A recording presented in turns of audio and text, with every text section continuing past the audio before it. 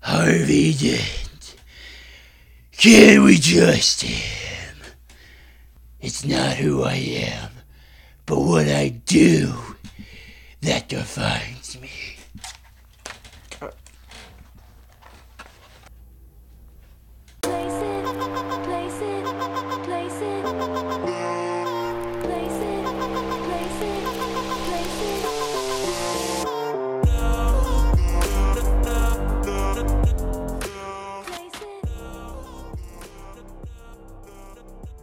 Welcome, my fellow wannabes, to my channel.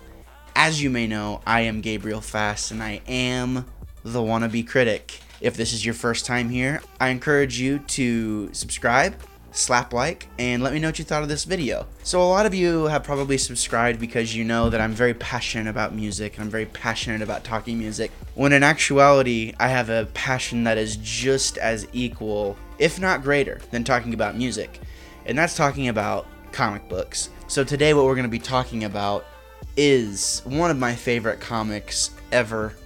I actually just reread it the past couple of days, and I picked up a lot this next time through, but we're going to be talking about The Court of Owls, which is actually one of my favorite stories. I think a lot of people take for granted the fact that comic books do have some of the best superhero stories ever told, if that's your type of thing. I mean, you know, most of these Marvel movies and these superhero movies that are so cool. Do you ever think about the fact that there might be a time in a generation whenever people may not know that these came from comic books first? I don't know, just something I've thought about before. Kind of do forget about, you know, the source material at times, but I'm very passionate about where a lot of these stories have come from, and I want to talk about it on this channel. So welcome to my first comic review.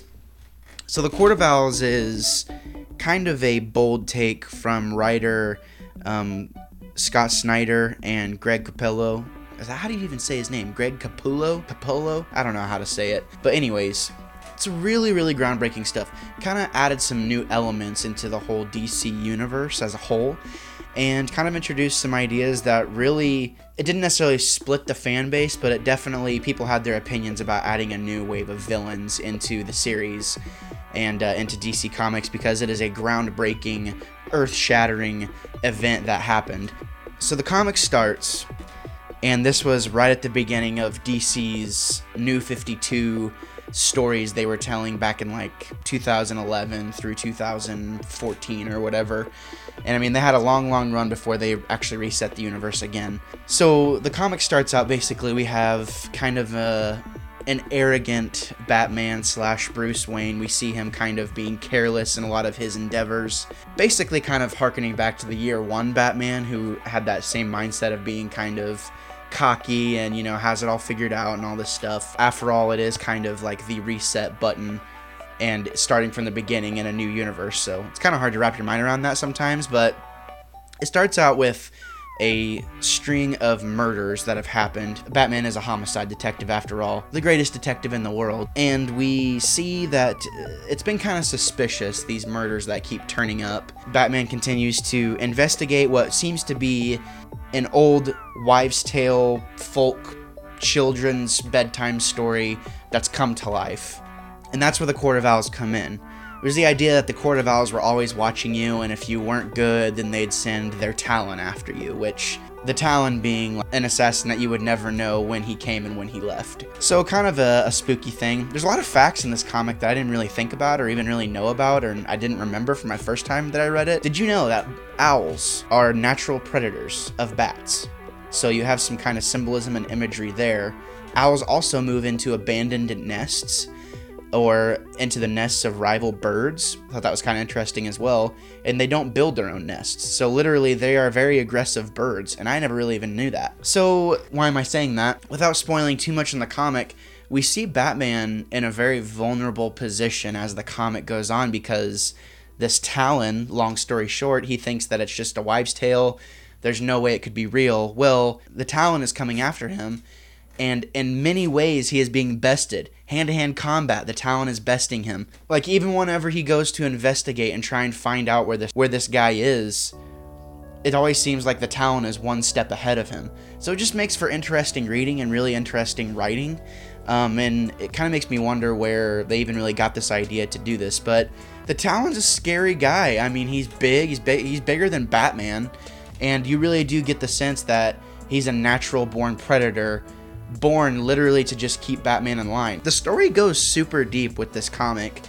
And basically you find out that like the founders of Gotham City and people who basically helped build Gotham City, the Waynes helped build Gotham City, and all of those business partner basically made up this like Illuminati of the Court of Owls. This is exactly what it was, and they're kind of pulling things behind the scenes and kind of pulling the strings and running the show. Batman kind of is just interfering with what they want to do. Bruce Wayne's like great-great-grandpa or something like that ended up going crazy because he thought that the owls were in his house and in his walls stalking him and always keeping an eye on him, and people just thought he was crazy.